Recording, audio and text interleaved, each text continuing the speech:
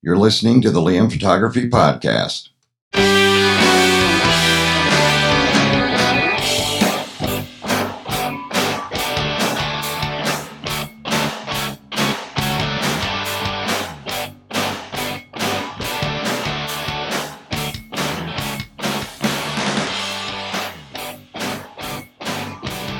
You're listening to the Liam Photography Podcast. I'm your host, Liam Douglas, and this is episode 44.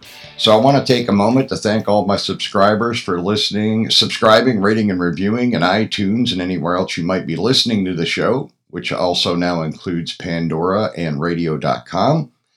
And we'd really appreciate it if you'd share the show with all your friends on social media and elsewhere and ask them to give it a listen and subscribe and give a review if they're so inclined. We'd really appreciate it. Now, I want everybody to keep in mind, we're coming down to the tail end of our first photography-related giveaway. You have a little bit more than 24 hours left to get your name in for the random drawing, and I'll give you more details about it at the tail end of the show.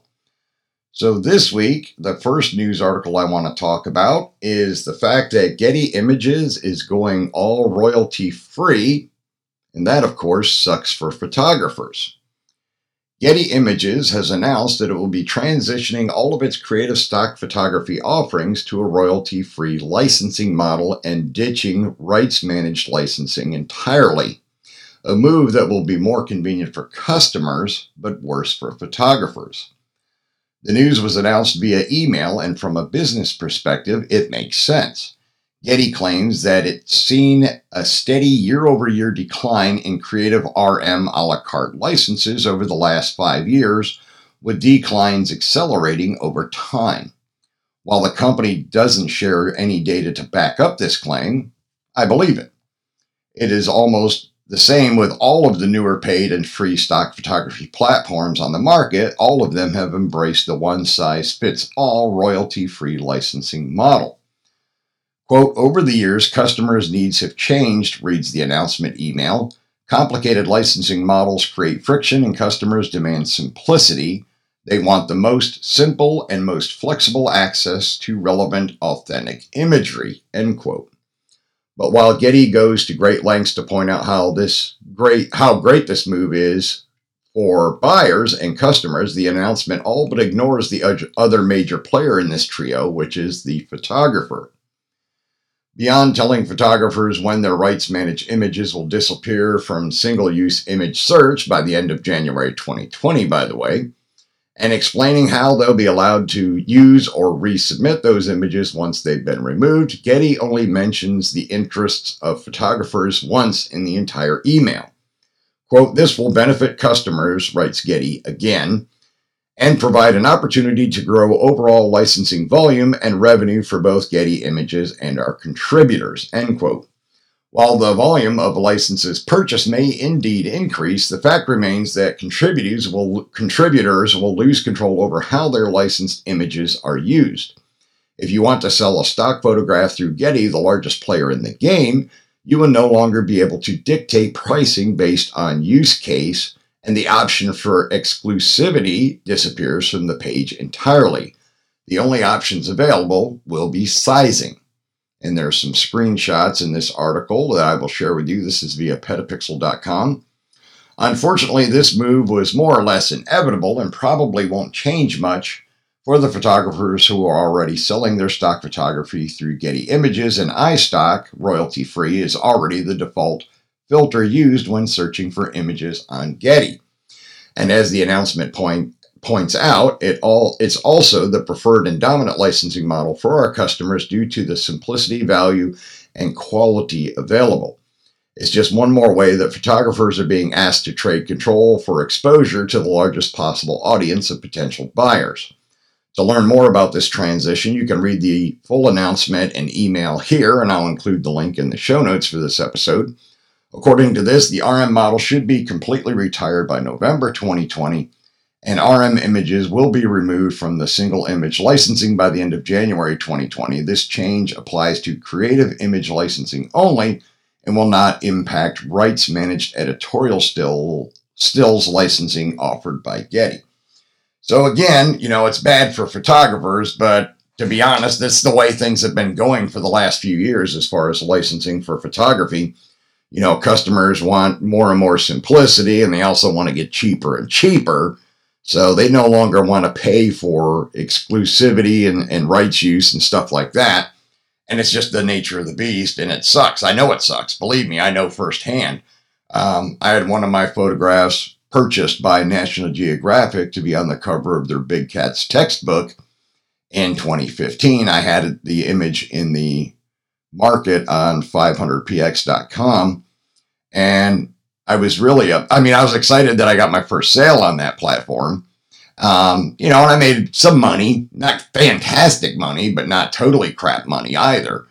But I was one day doing a random Google image search of that lion photo, and it popped up in two places. One was a Russian business website, whom I sent a cease and desist to, and they did take the image down.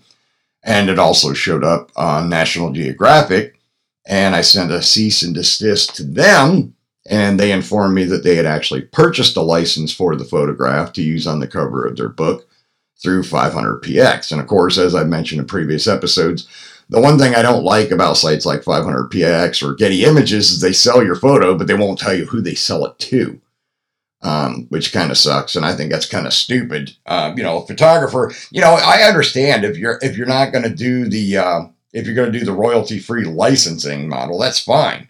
I mean, if that's the nature of the beast, if that's where the world market is going for photography and photographs, that's fine. But at the same token, why the heck aren't we entitled to know who buys our images and who's using them? I mean, it looks great on our photography website, under the section where we list clients that our work has been used by. It'd be nice to know all of the people that bought your images. So you could put that in your list of, who you sold your images to, who your quote unquote clients are. So, that happened to me. And when I found out it was National Geographic and they used the image for a book cover, I was kind of pissed that 500px didn't push them to buy an exclusive license, which would have netted me a lot more money. But Nat Geo wasn't willing to go with an exclusive license. And that was why, of course, they wanted to use it on the cover of a book. And they didn't want to have to pay me a crap ton of money to use it on this book cover. So I kind of got shafted, but at least I can say I have a National Geographic cover to my name, which is more than a lot of people can say. All right, I don't want to beat on that subject too much, beat on that dead horse. The next item I want to talk about, Adobe is adding live streaming to its apps so you can stream your photo editing sessions. Now, I thought this was really interesting. Adobe showed off a lot of intriguing Adobe Sensei-powered tools and tricks during their annual Sneaks presentation, but one feature that's a bit more official didn't get a preview: built-in live streaming. According to The Verge, who got to see the features in action at Adobe Max, in essence, it will act as an extension of Adobe Live. The live streams Adobe broadcast through Behance and YouTube by baking live streaming tools right into Creative Cloud applications themselves. The feature is being beta tested by a small number of whitelisted users of the Adobe Fresco painting app, and it works exactly as you might imagine. You simply press a button to go live, which generates a link that anyone can follow to watch and comment on your stream as you go. Scott Belsky, the Chief Product Officer for Creative Cloud, has high hopes for the feature as a powerful educational tool that could make our products go viral. For now, the feature is still in its early stages, but given the popularity of streaming platforms like Twitch, making live streaming features right into Photoshop or Lightroom would make it that much easier for photographers to turn their photo editing sessions into an opportunity to connect with their followers, build their brand, and maybe even generate a new form of income. So I do think this is really cool. And as the article says, everything is going live streaming nowadays. I mean, you've got it on Facebook, you got it on Instagram, you got it on Twitch, you've got it almost everywhere these days. I'm really surprised Twitter hasn't jumped into the live streaming bandwagon yet, but I figure it's probably only a matter of time before they do. So I think this is definitely really cool. And as the article mentions, it'd be a great way for photographers to connect with their followers, build up their brand, and possibly, earn a few bucks, generate a new form of income by streaming their photo editing sessions on YouTube, where, once they get to the point where they get enough subscribers and viewership and all that stuff, they can start earning Google AdSense revenue from the YouTube platform. So yeah, that could be a really great thing. I might even have to give this a try down the road, see how it goes. Not that I have a lot of time for that kind of stuff right now. My day job keeps me pretty busy now, although we are getting into the later part of the year where we have fewer and fewer daylight hours and fewer hours to do real estate work. So maybe I can play around with this during the winter months. Once it's available, we'll have to wait and see. But it is a really cool idea. And I think Adobe is really trying to be on the leading edge of this kind of stuff. Like I said, the live streaming's been around for a little while now, but they're still trying to be one of the first editing platforms to allow their customers to live stream their photo editing. And that is really, really cool. Okay, so the next item I want to talk about, and this one's really sad. I had not heard about this story originally, and I caught it today on F-Stoppers, and I had to share it with my listeners. So, 2 teens that killed Cleveland photographer face life imprisonment to be tried as adults. So apparently, this is the latest update in the shocking story that saw a photographer killed as she shot senior portraits. The 2 16-year-olds responsible are due to be tried as adults. The pair are charged with murder, involuntary manslaughter, felonious assault, and reckless homicide after they pushed a large log over a cliff while the photographer was taking pictures below. The decision was made by a judge in Ohio where the 2 boys are due to be tried at the Court of Common Pleas. As per NBC4i, if convicted, they could be imprisoned for life. Photographer Victoria Schaefer was just 44 years old and in the middle of taking portraits of at Hocking Hills State Park 2 months ago when she was killed. The pair responsible have been named as 16-year-old Jaden Churchius and Jordan Buckley. Their involvement came to light after one texted a friend to say he did something serious. Quote, officers later ruled the falling tree was not the result of nature, and Ohio Crime Stoppers offered a $10,000 reward for anyone who could provide information leading to an arrest. Upon being taken into custody, the boys admitted forcing a 74-pound log off a cliff which fell more than 75 feet before hitting Schaefer. They have been issued a bond of $100,000 each. Now, this just makes me sick. I mean, this is what this world is coming to. That these teens thought it would be chuckles to just shove a log off a cliff onto somebody, and they didn't really stop and think about the consequences. I mean, this is an example of brain dead. I'm sorry, but it is.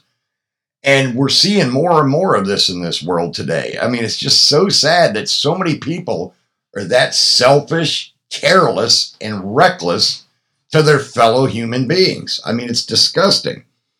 I personally think their bond should have been set a heck of a lot higher than $100,000 each. I don't care if they are 16 years old. If you're going to try them as adults, set their freaking bond at $1 million. They don't deserve to be out of jail, period. And I don't feel the least bit sorry for them after they did something that heinous and stupid. And to ruin a woman's life over some stupid stunt like this, it's just sickening. It's totally sickening.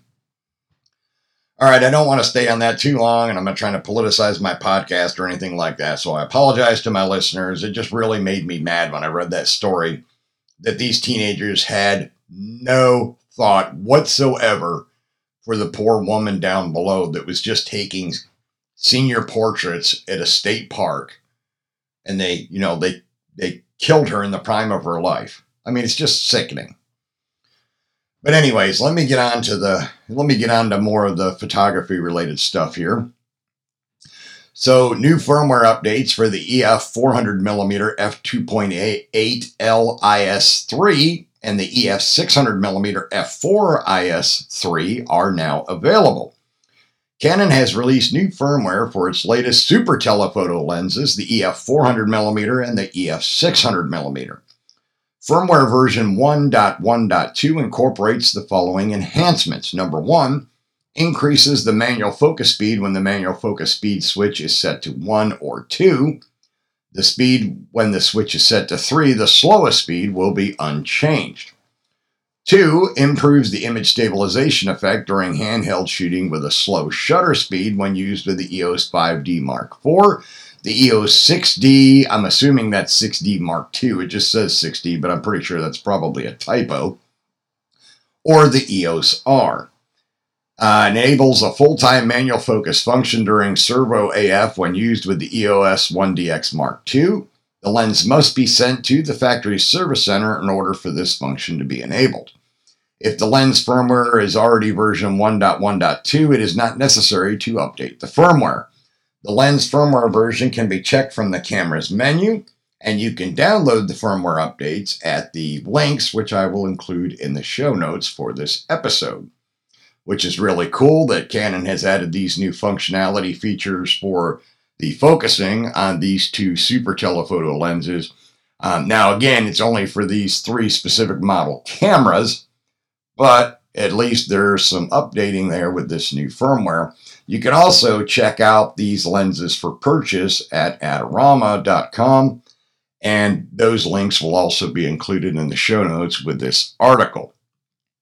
Now, a little bit of a deal we have going for you. The Canon EF 70 to 200 mm f2.8 LIS Mark III USM is $1,519, down from a regular of $1,899. Now the catch is, these are for the refurbished versions of this lens, but Canon USA store currently has a stock of them, so if you want to get this lens for a good deal, you might want to head on over and buy one ASAP before the inventory runs out, because believe me, at this price, the refurbished stock will not last long, and you'll be able to find the link for that in the show notes for this episode.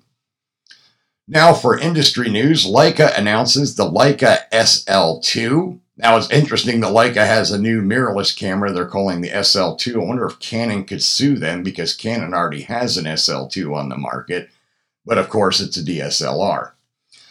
They've had it on the market for a couple of years. They've actually just released the SL3. But anyways, I digress. All right, so as of November 6, 2019, building on the foundation established in 2015 with the visionary Leica SL system, Leica Camera proudly introduces the Leica SL2, the storied brand's new icon and next evolutionary step towards building the perfect all-purpose camera. By listening closely to the valued feedback of photographers and existing SL owners, Leica made many efforts to push the envelope of technological innovation and performance while respecting its heritage of design and legacy. In addition to a technical marvel of pure performance and unmatched build quality, the Leica SL2 is also a joyous experience to use with improved ergonomics and more comfortable grip married to the well-established simplified 3-button control layout, further unifying the Leica design language across multiple product lines. While cutting-edge new features such as in-body image stabilization unlocks newfound potential from legendary Leica M lenses, it simultaneously augments the growing selection of SL lenses, which are some of the finest optics Leica has ever produced. The Leica SL2 is the natural evolution of the innovative Leica SL, serving as a groundbreaking embrace of the future of digital photography and videography, while paying homage to its respected history and lineage. The unprecedented resolution of the SL2 CMOS image sensor in full-frame format results in an unparalleled level of detailed rendition and image quality. Enormous dynamic range, a color depth of 14 bits per RGB channel, and a sensitivity of up to ISO 50,000 enable outstanding image quality in all lighting conditions. Even when combined with Leica TL lenses, which are designed for the smaller sensor format, the Leica TL2 and CL, the SL2 sensor still delivers an excellent image resolution of over 20 megapixels. In a major evolution of the SL, the Leica SL2 features a suspended sensor which adjusts its position in order to quickly and efficiently compensate for camera shake. This in-camera method even makes image stabilization available to lenses that are not equipped with their own. Additionally, in multi-shoot mode, the tripod-mounted camera can record up to 8 consecutive frames, whereby the sensor is shifted in half-pixel increments in between every exposure. This key feature results in images with an incredible quadrupled resolution of around 187 theoretical megapixels, leading to an extreme increase in detailed resolution. Despite significant technical improvements, the Leica SL2 is neither larger nor heavier than its predecessor and feels particularly compact to handle. This is due to the fully redesigned camera body, whose hand grip and the edges have been subtly refined for easier handling. Improved body design paired with increased durability make the SL2 the perfect companion for all forms of shooting. The SL2's IP54 certification ensures an elevated weather ceiling for more rugged situations, while a new option to turn off noise reduction during long exposures allows for more hands-free shooting. Less worry about the weather and environmental situations means photographers can focus more on getting the shot. Overall, the design of the SL2 recalls more of the iconic Leica identity and traditional design DNA elements that the brand has become known and loved for. The Leica SL2 offers an innovative user interface whose efficient design allows photographers to focus their attention on the creative process. The design alignment of the existing M&Q systems makes the adjustment even easier for existing Leica photographers. The main recording parameters can be viewed on the rear display and adjusted quickly and easily with a simple finger tap. A click wheel, a joystick, and 3 strategically placed individually configurable buttons also contribute to a straightforward operation. Thanks to 2 dedicated status menus for stills and video recording, the parameters for either shooting mode can be adjusted entirely separately from one another, which is something that's really cool about these Leica cameras, is the ability that you can set custom configuration options for these buttons. And depending on whether you're in photo mode or video mode, those same 3 buttons can be configured to do different things in each shooting mode, which is extremely flexible and handy, and one of the reasons why Leica shooters love those cameras so much. Featuring an L bayonet lens mount, the Leica SL2 is not only compatible with the ever-growing portfolio of SL system lenses, but also with the lenses of the TL system and with the legendary lenses of Leica's M, S, and R systems via adapter, providing more than 170 Leica lens options guaranteed to offer the right fit for any photographic scenario. As a member of the L-Mount Alliance, expands its scope of the possibilities even further by giving SL2 photographers access to L-Mount compatible lenses from both Sigma and Panasonic. The new Maestro 3 processor facilitates a superior operating speed that shines in many aspects of the SL2's performance. The autofocus is significantly faster and allows for a virtually lag-free shutter release in any shooting situation, which is further complemented by the new Smart AF mode, which autonomously switches between focus priority and shutter release priority. Full resolution recordings of consecutive images are possible at 10 frames per second with the focal plane shutter and 20 frames per second with the electronic shutter, thanks to 2 UHS-2 compatible SD card slots. RAW files can be saved simultaneously in DNG and JPEG format. Now, I have always liked the idea that Leica is one of the few camera manufacturers that does support Adobe's DNG RAW file format, which is non-proprietary. And I really, really wish that Canon and Nikon and many of the other camera builders would embrace DNG, because the files are smaller, you don't lose any of your original raw imaging quality, the dynamic range or anything, but they take up less space on your drives and memory cards. And it would be nice to just have one raw file format that's universal, that everybody uses and everybody works with. Would make things so much easier. The camera's electronic viewfinder now boasts a resolution of 5.76 megapixels, allowing for a large, entirely natural-looking viewfinder image.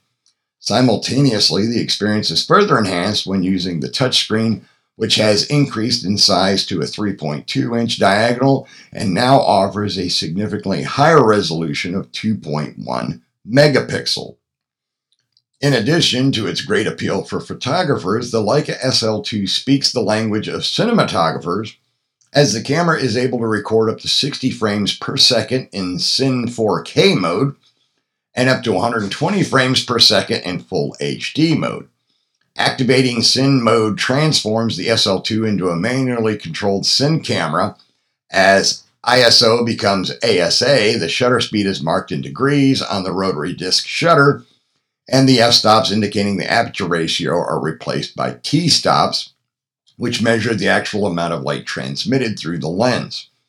Connecting audio equipment to the Leica SL2 no longer requires the use of adapters, as the camera now features a built-in headphone jack and mic jack, complemented by a fully fledged HDMI connector for external monitors.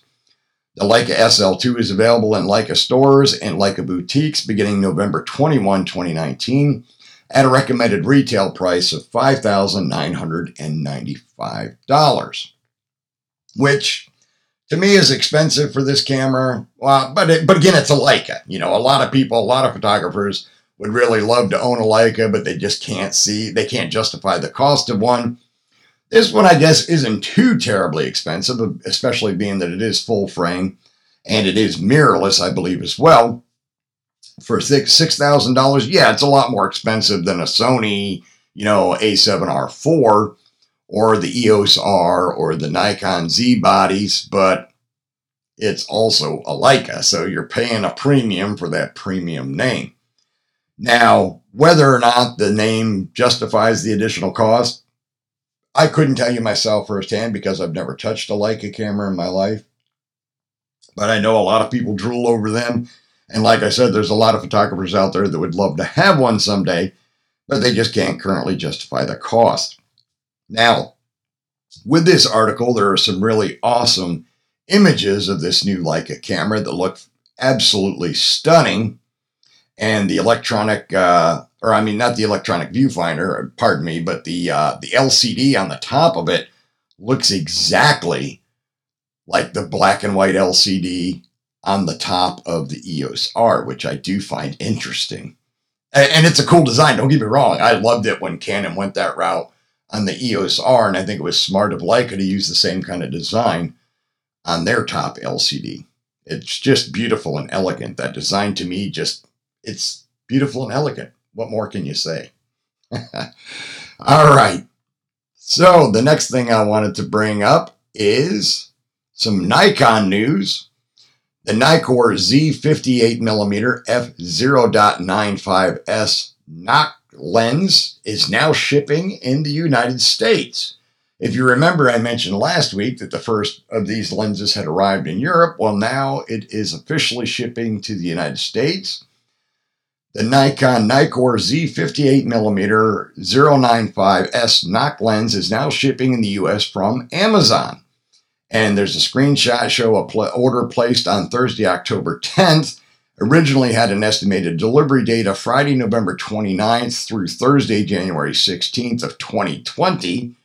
But now the updated estimated delivery date is Saturday, November 9th, 2019 to Tuesday, November 12th, 2019. So if you want to jump on this lens, and it is a beast of a lens, and you're a U.S. Nikon shooter with either of the Z bodies, now you can go ahead and get this lens, and it'll be delivered a lot sooner than January of 2020. So you might want to go ahead and place your order on Amazon to get that unbelievably wide aperture lens. Another bit of Nikon news for Black Friday, the Nikon D750 will be $999. Best Buy posted online their Black Friday deals. Here are the Nikon listings. The Nikon D750 for $999. It's currently $1,197. The Nikon D3500 with 18 to 55 and 70 to 300 kit lenses for $397, available now already. And the Nikon D7500 with 18 to 55 and 70 to 300 lenses for $899. It's currently $999, but it will be dropping to $899 for Black Friday. Hopefully there will be more offers from Nikon for Black Friday. We'll have to wait and see. The current Nikon rebates will expire on November 27th. So it looks like Best Buy is going to have some great Nikon Black Friday sales for Nikon shooters. So you might want to bookmark Best Buy's website, or remember to stop into your local Best Buy store on Black Friday. Although I wouldn't recommend it. I'd say you're better off ordering it at home on bestbuy.com and having it shipped so you can avoid the Christmas shopping crowds. And they are insane on Black Friday.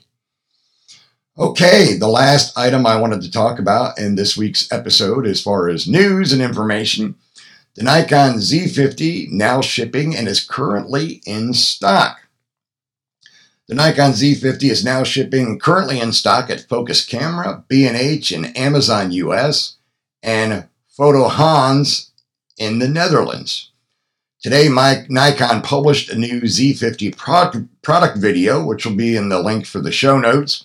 There's also a new Nikon Z50 digital videos, and there's several of the videos here on this new mirrorless APS-C camera.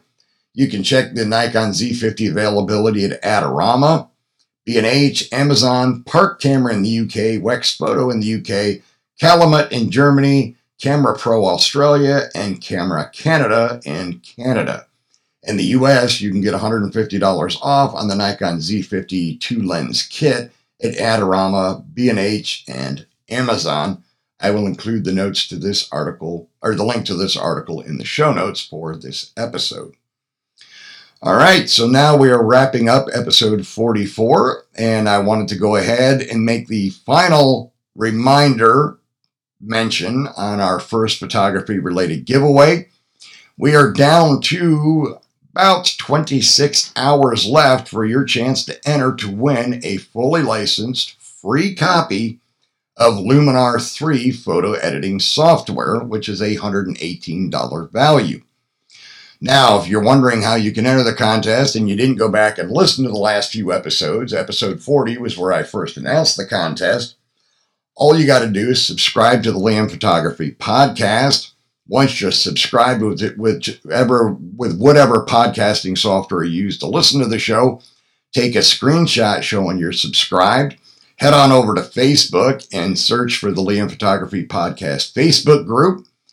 You can request to join the group. It is a private group, and you do have to answer one question to join, and that is, what is the name of the host of this show? It is myself, Liam, or you can put Liam Douglas. Either one will work, and you will be in the group. Once you're in, you can look for the official contest post and upload your screenshot showing that you're subscribed to the show and you are entered to win. That's all you have to do. And the winner will be randomly chosen sometime this Sunday, November 10th. The contest officially closes at 11:59 p.m. on Saturday the 9th. And the winner will be contacted via email or Facebook, whichever they prefer, to be informed that they've won and how to collect their prize.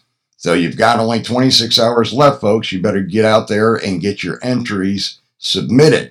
Now, additionally, once you're in the Photography Podcast Facebook group, you're welcome to upload 5 photographs every 24 hours. They must be your own original work. Please do not share other photographers' work in the group. Even if you have their permission, that will get you banned.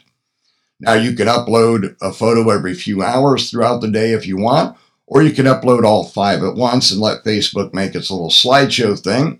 You can also request creative criticism by tagging your posting with CC Please, and myself or one of the other photographers that are a member of the group would be happy to give you some creative criticism on pointers on how you can up your photographic game.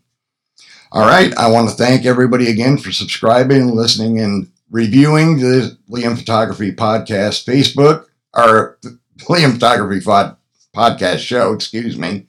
And I will see you all again next week in episode 45.